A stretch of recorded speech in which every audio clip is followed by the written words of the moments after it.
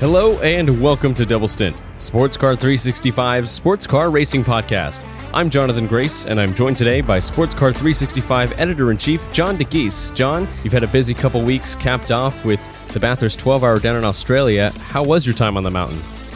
It was amazing. Another great classic finish to the Liqui Moly Bathurst 12-hour.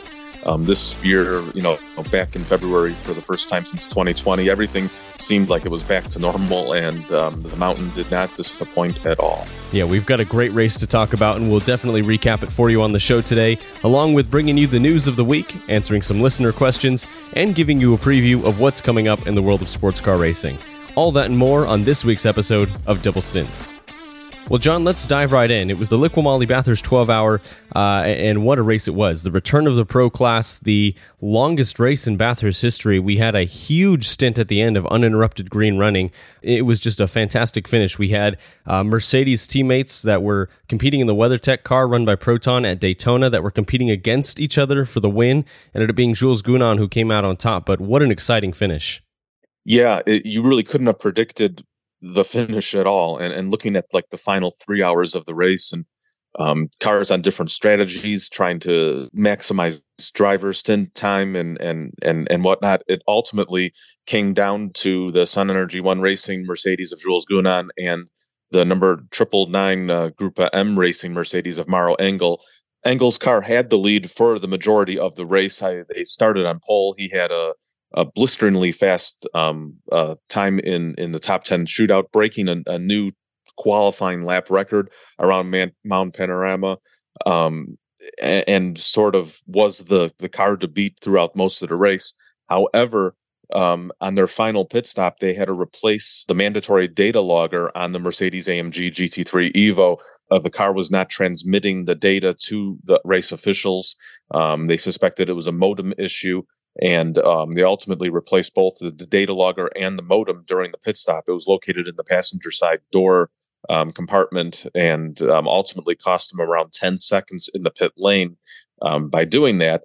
And ultimately that put the Sun Energy One Mercedes, which was on an alternate strategy through almost the entire race. They made more pit stops than anybody else. Kenny Habul, the bronze-rated driver who had won the race last year with Jules and Luca Stoltz and Martin Conrad, ultimately decided to enter the Pro Class. There was a bit of a loophole in the regulations that allowed Kenny to only complete a minimum drive time of around 40 minutes. There was no minimum time for a bronze-rated driver, but there was a maximum time for his two co-drivers. And so that sort of put things out of the loop a little bit in terms of the team's pit stop sequences and strategy. We saw the Sun Energy One car out front for a good amount of the race, sort of bouncing back and forth between them and the 999 just because of the pit stop sequences. But it all came down to the final stop, and Grupa M looked to be out front until they had to make that change with the data logger and modem, and that dropped them behind Jules Gounon, who actually double stinted his tires at the finish, and so he was a little bit slower.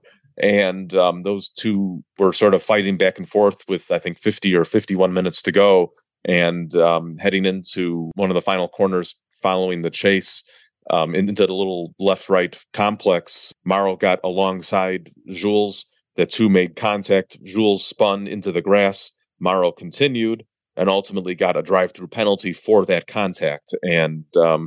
And Jules continued, held out into the lead just ahead of the number 912 Manthey EMA Porsche of Matt Campbell, and took the win over the Porsche. It was an incredible finish.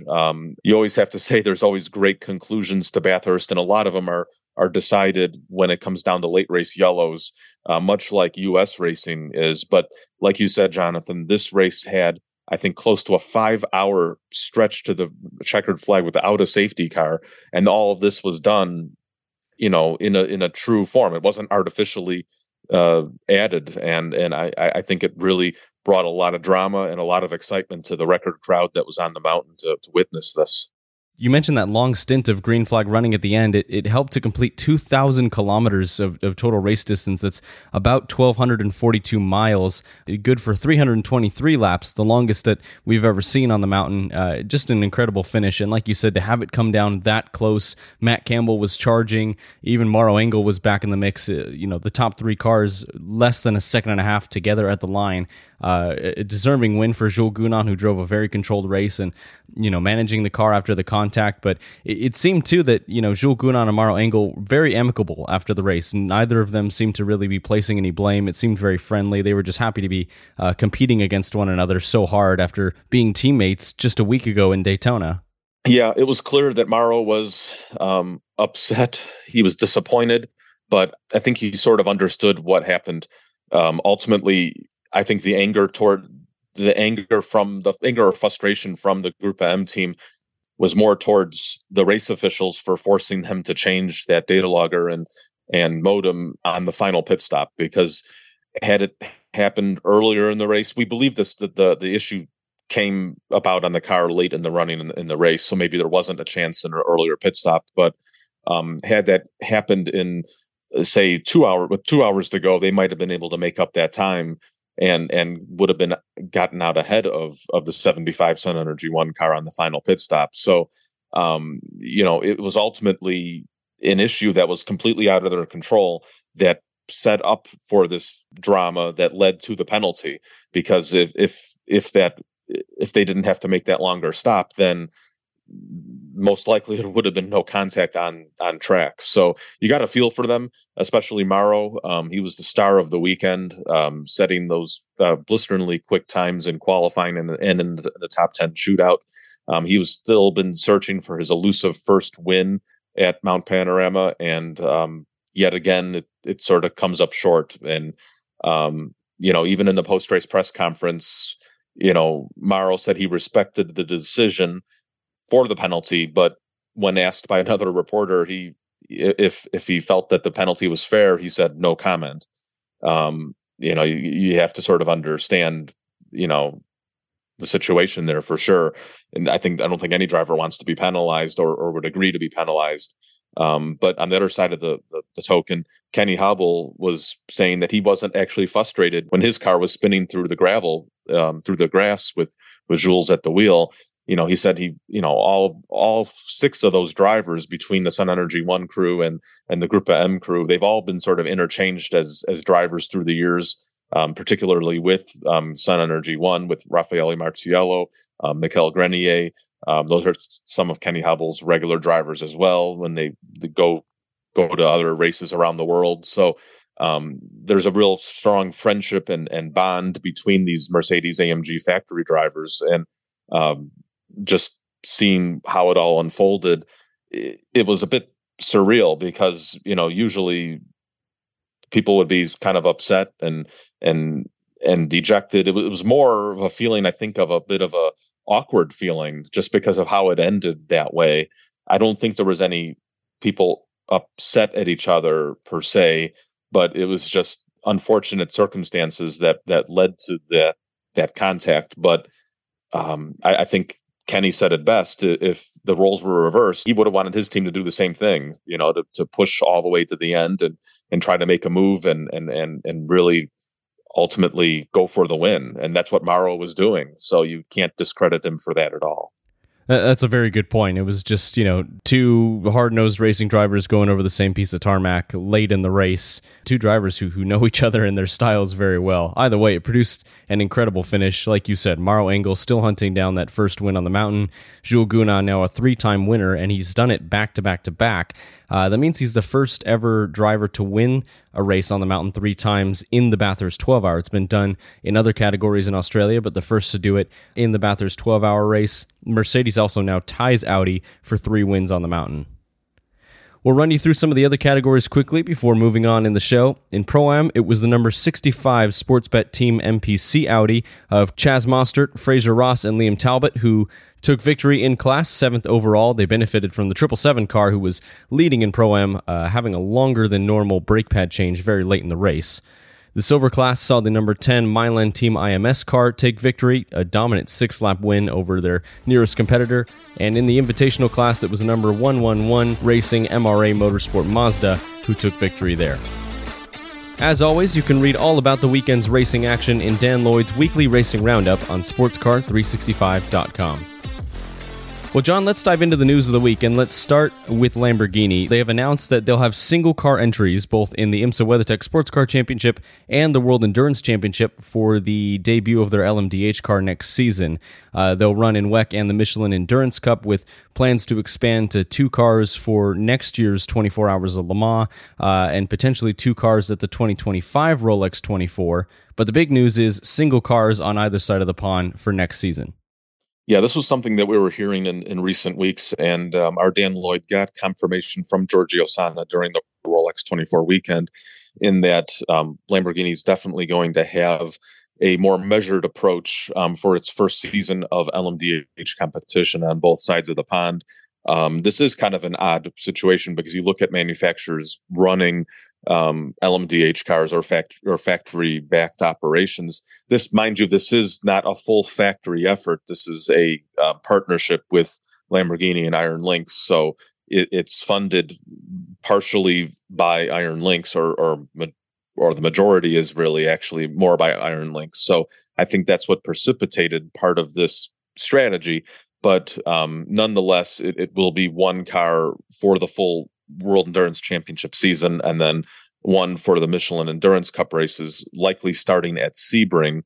It's probably unclear at this point that the car will be ready for the Rolex 24. We'll have to wait and see. I don't think it's been completely ruled out at this time. But like you said, Jonathan, the idea is to put a second entry request in for the 24 Hours of Le Mans, which we would hope that the ACO selection committee would grant, and then potentially have more cars in 2025. So that's the good news. I think it's a smart idea to sort of build up slowly. Yeah, it's probably not ideal from a team standpoint to only have 1 car competing. We saw that the differences between single car teams and multi-car teams at Daytona, for instance. Both Porsche Penske Motorsport and BMW M Team RLL had multiple cars, and one of their cars each had significant setbacks with hybrid issues. And the other car was able to sort of fly the flag for the majority of the race. In the case of Penske, until they had their own issues with the 6 car. But nonetheless, I think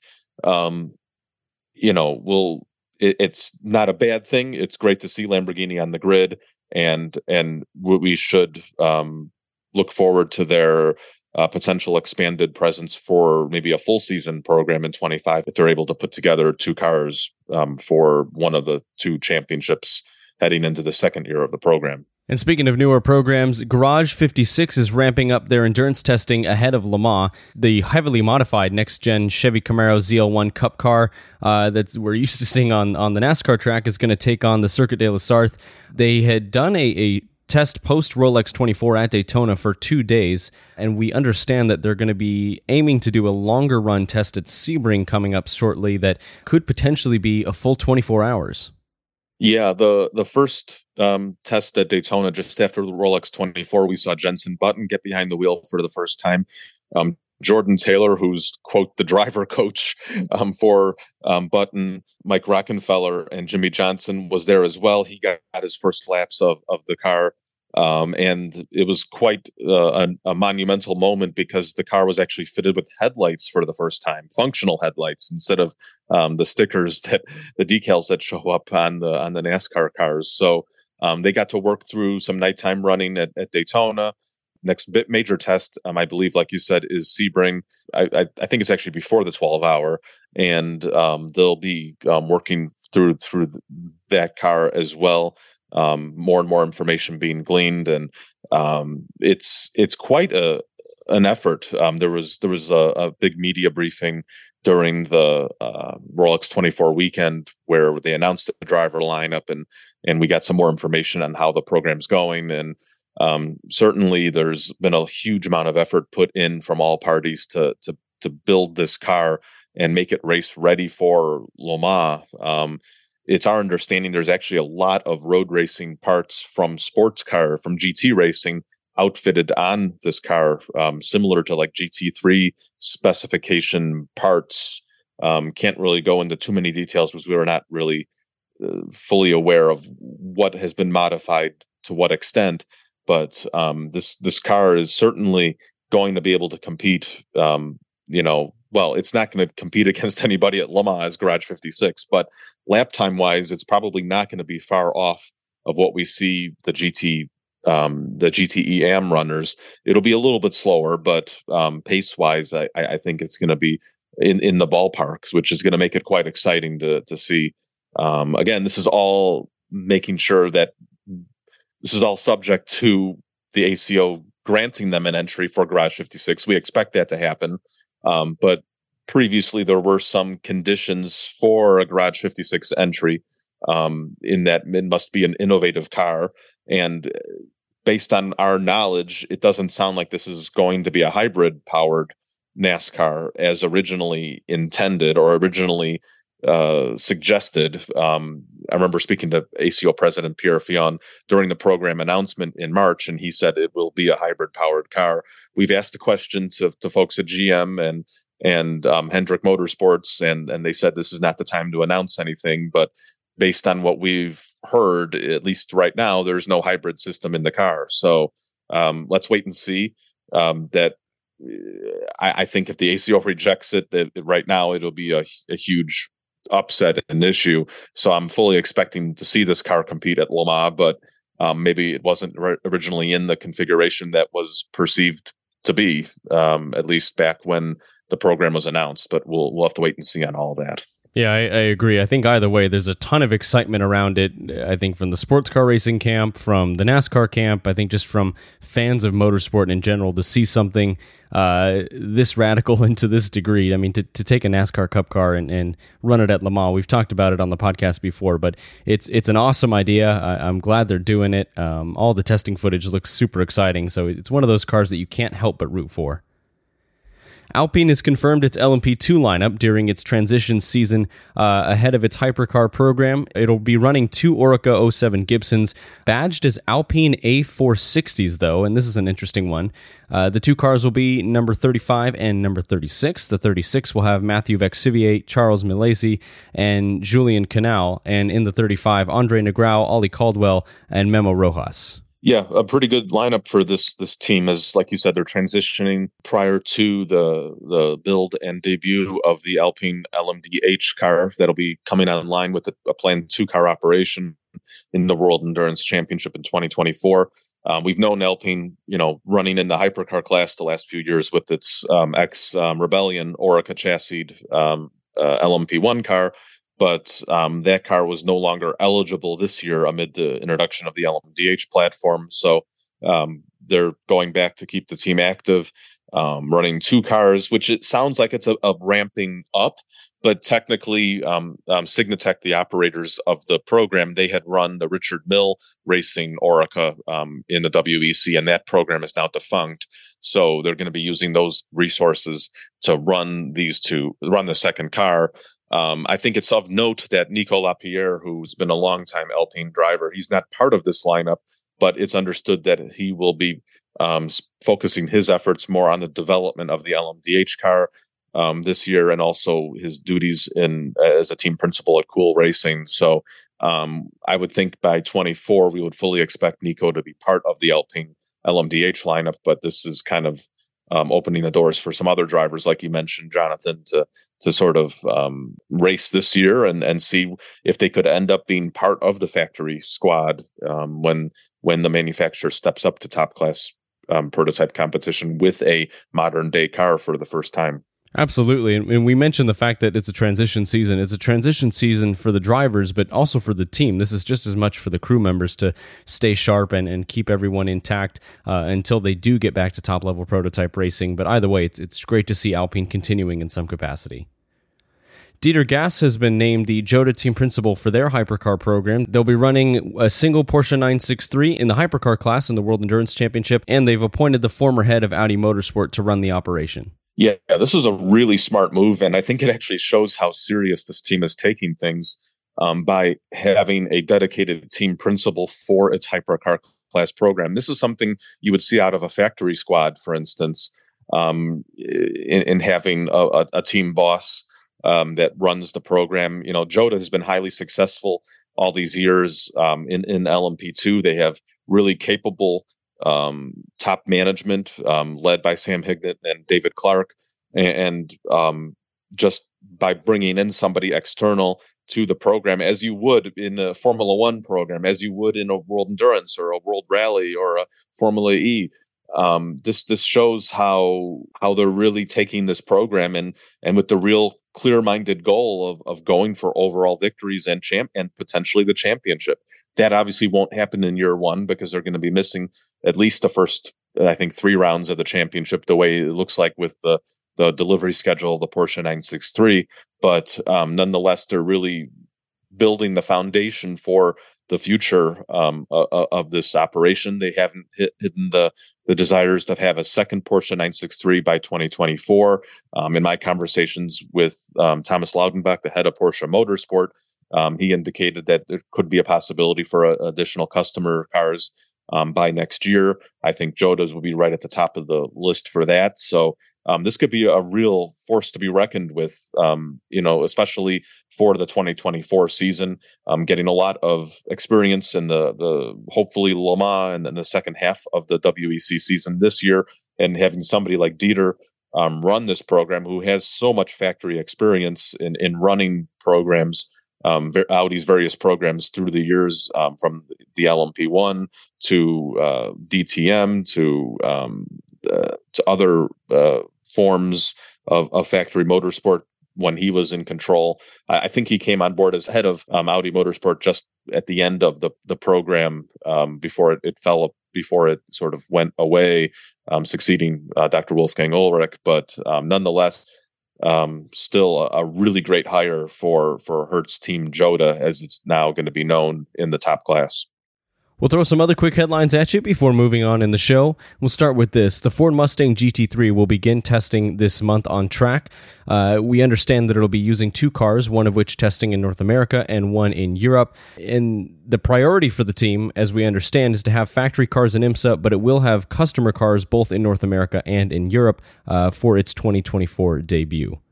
Daniel Kvyat and Mirko Bortolotti joined Prema's LMP2 lineup in the World Endurance Championship. They'll be driving alongside the previously announced Dorian Pin in the number 63 entry as part of Prema's expanded 2-car effort in WEC.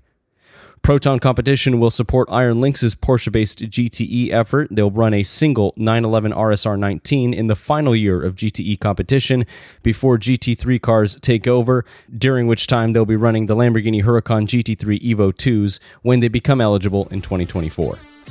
As always, you can read up on all the headlines we've covered on today's show and more on sportscar365.com. Well, John, let's dive into answering some listener questions, and we've got a couple good ones here.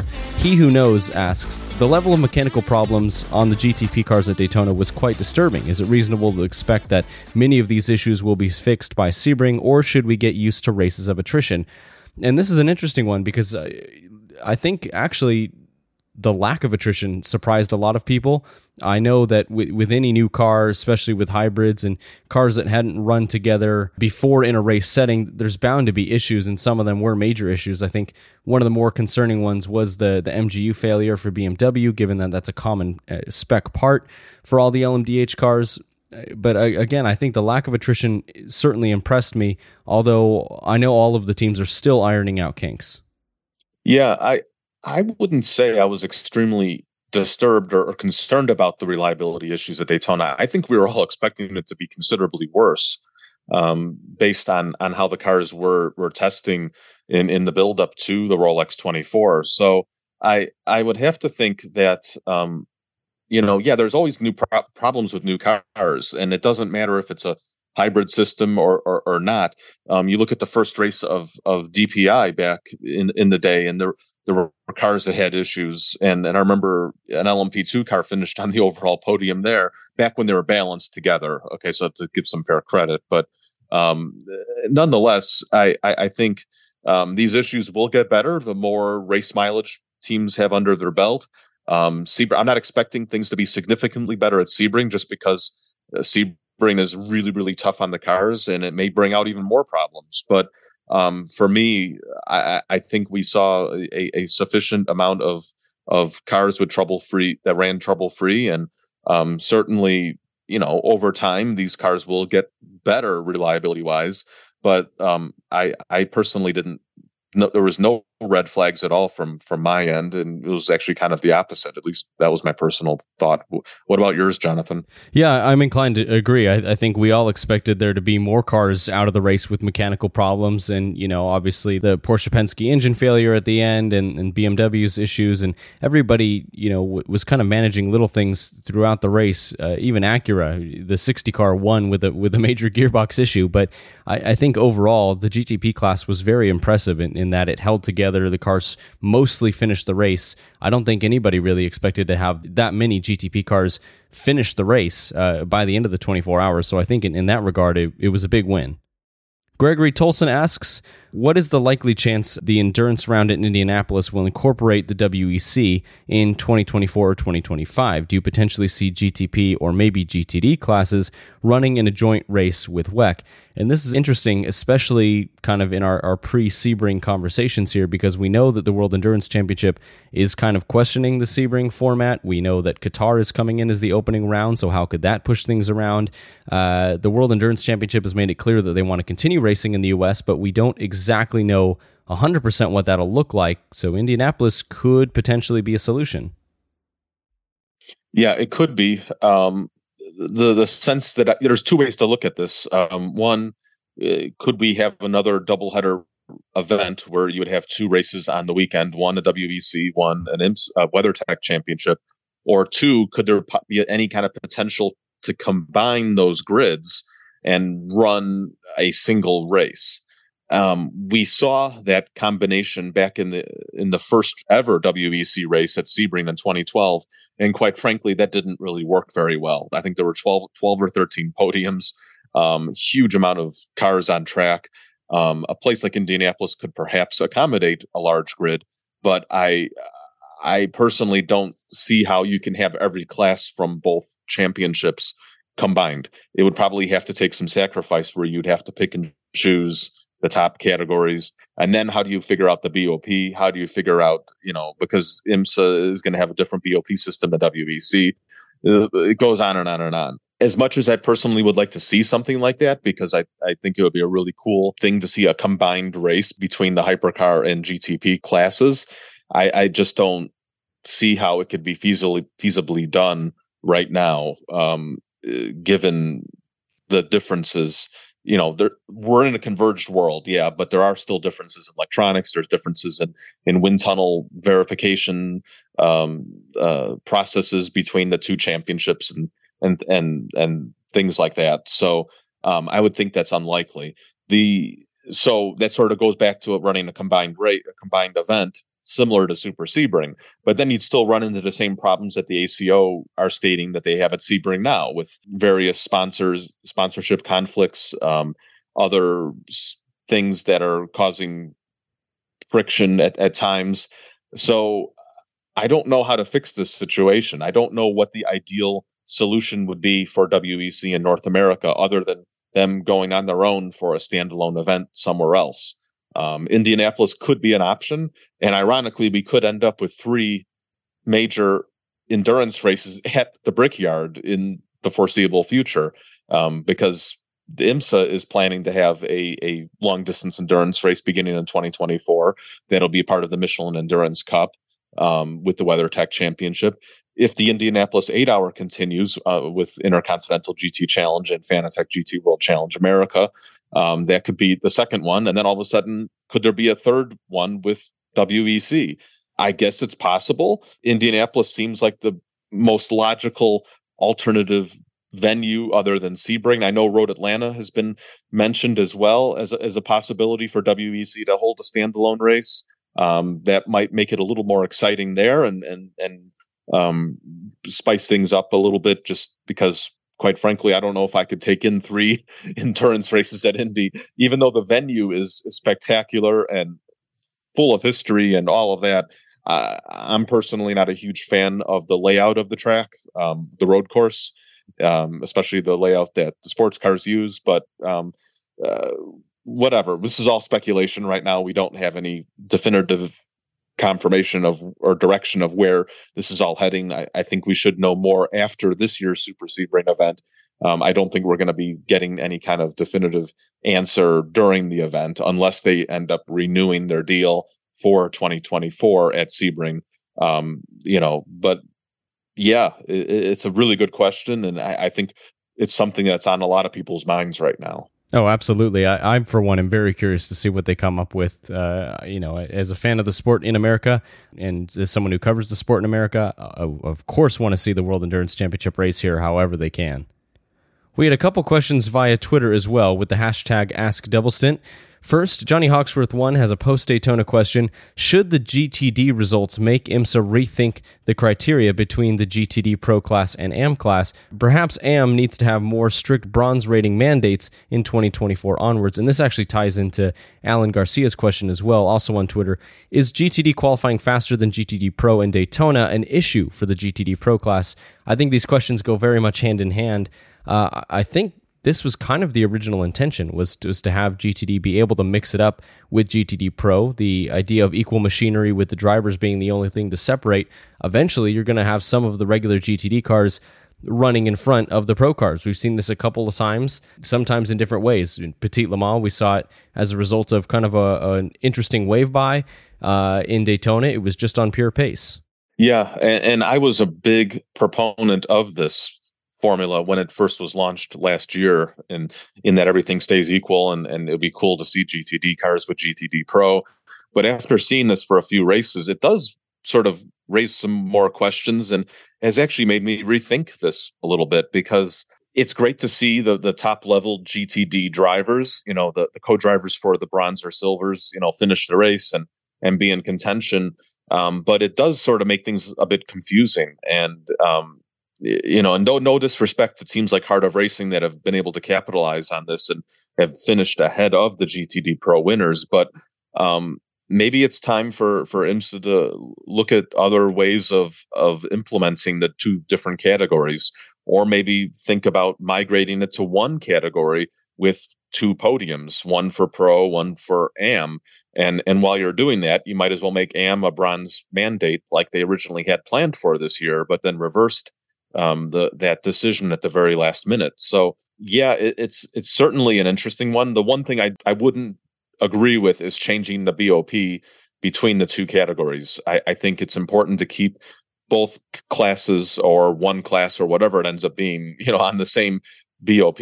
So that way, the manufacturers don't have doesn't turn into where one car could have an advantage over another model, over the same model between the two classes. So I think that's right, and I think IMSA should hold firm on that. But looking at maybe ways of separating the classes could be maybe through pit stops, longer pit stops for the GTD cars, through the refueling times. That could be an easy thing that could be done.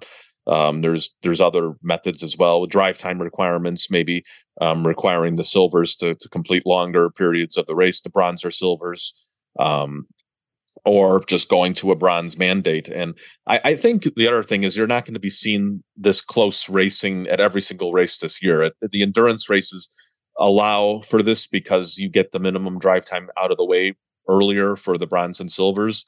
And teams have sort of learned how to take advantage of that. And so heading into a race like Long Beach or at WeatherTech Raceway Laguna Seca, I think we'll most likely be seeing the GTD Pro cars out front and ahead of the GTD finishers. But if you look back at the history, of this formula, it's really been the Michelin Endurance Cup races that we've seen the two classes intermingled the most. So still I'm not defending that. And it's working to IMSA's plan. It's just, I think it may be a bit confusing for fans out there, and just trying to think of ways to simplify the sport, just like your Sports Car 101 series, Jonathan, that's gotten a lot of acclaim, sort of understanding the sport in a little bit of an easier way. I think an easier way could also be creating a more distinguished separation between these classes, or perhaps just going into a single GTD class and maybe making 2 separate podiums, like I said. Absolutely. And I'm inclined to agree. I think after watching a couple races with this formula and the full season, I think there is a lot to be said for a pro class with the best GT drivers in the world in a complete lineup with just the pros being given the chance to showcase and do their thing and show why they're the best in the world. I think there's a lot to be said for that. And I agree that I think the format is interesting and giving the GTD cars a chance to finish in front of the GTD pros, but I agree, it might be time to kind of rethink this a little bit. And lastly, in the question section here, we'll actually go back to a previous question from Pass on the Outside that we talked about while we were at Daytona, dealing with Thay's competition. And John, you have an update here.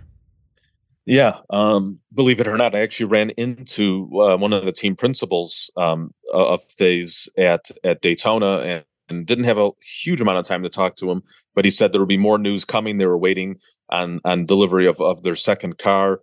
Things were running a little further behind, but we got official news this past week that Thay's intends to be on the grid at Sebring from the second round of the Michelin Pilot Challenge with at least one of its Mercedes-AMG GT4s. They're going to be testing, I think, this coming week for the first time with its first car that it got delivered. The second car should come later this month. And they're at the point where they're still looking for some funded drivers, I believe, to get the program 100% off the ground, but working real hard on that. And fingers crossed we should see him at Sebring if everything goes to plan, and most likely for the rest of the Pilot Challenge season. As always, we appreciate you writing in your questions, and we love answering them on the show. If you have a question you'd like us to answer on Double Stint, be sure to post it in the comment section below this episode, or take to Twitter and post your question there using the hashtag AskDoubleStint, and we'll put our heads together to answer it in an upcoming episode. Let's give you a preview of what's coming up in the world of sports car racing. The Asian Le Mans Series is at the Dubai Autodrome to kick off their season, and that's really the major one on the docket this week, John. Yeah, it's a kickoff again of the Asian Le Mans Series, a very compressed season with 2 races at the Dubai Autodrome, followed in the following week by 2 races at Yas Marina, a huge grid of cars, nearly 50 on the entry list. I think by the time we're publishing this, the full list with drivers should be released, and lots to look forward to with this 2-week competition in the Middle East. Hopefully it's the final one in this format. We believe that the championship should be returning to Southeast Asia in 2024, potentially still having a Middle East component as well. But let's wait and see what develops with that, with SRO Motorsports Group taking over partially of the part of the management, along with the ACO and folks behind the 24 Hours of Le Mans. So let's a good season ahead. And looking forward to following all the action this weekend on Sports Car 365. Well, that's it for us this week on the podcast. If you have the time, we'd greatly appreciate a rating and review on your podcatcher of choice. It really helps out the show. Thank you so much for joining us wherever you're tuning in from. For John DeGeese, I'm Jonathan Grace. We'll see you right back here next week for another edition of Double Stint.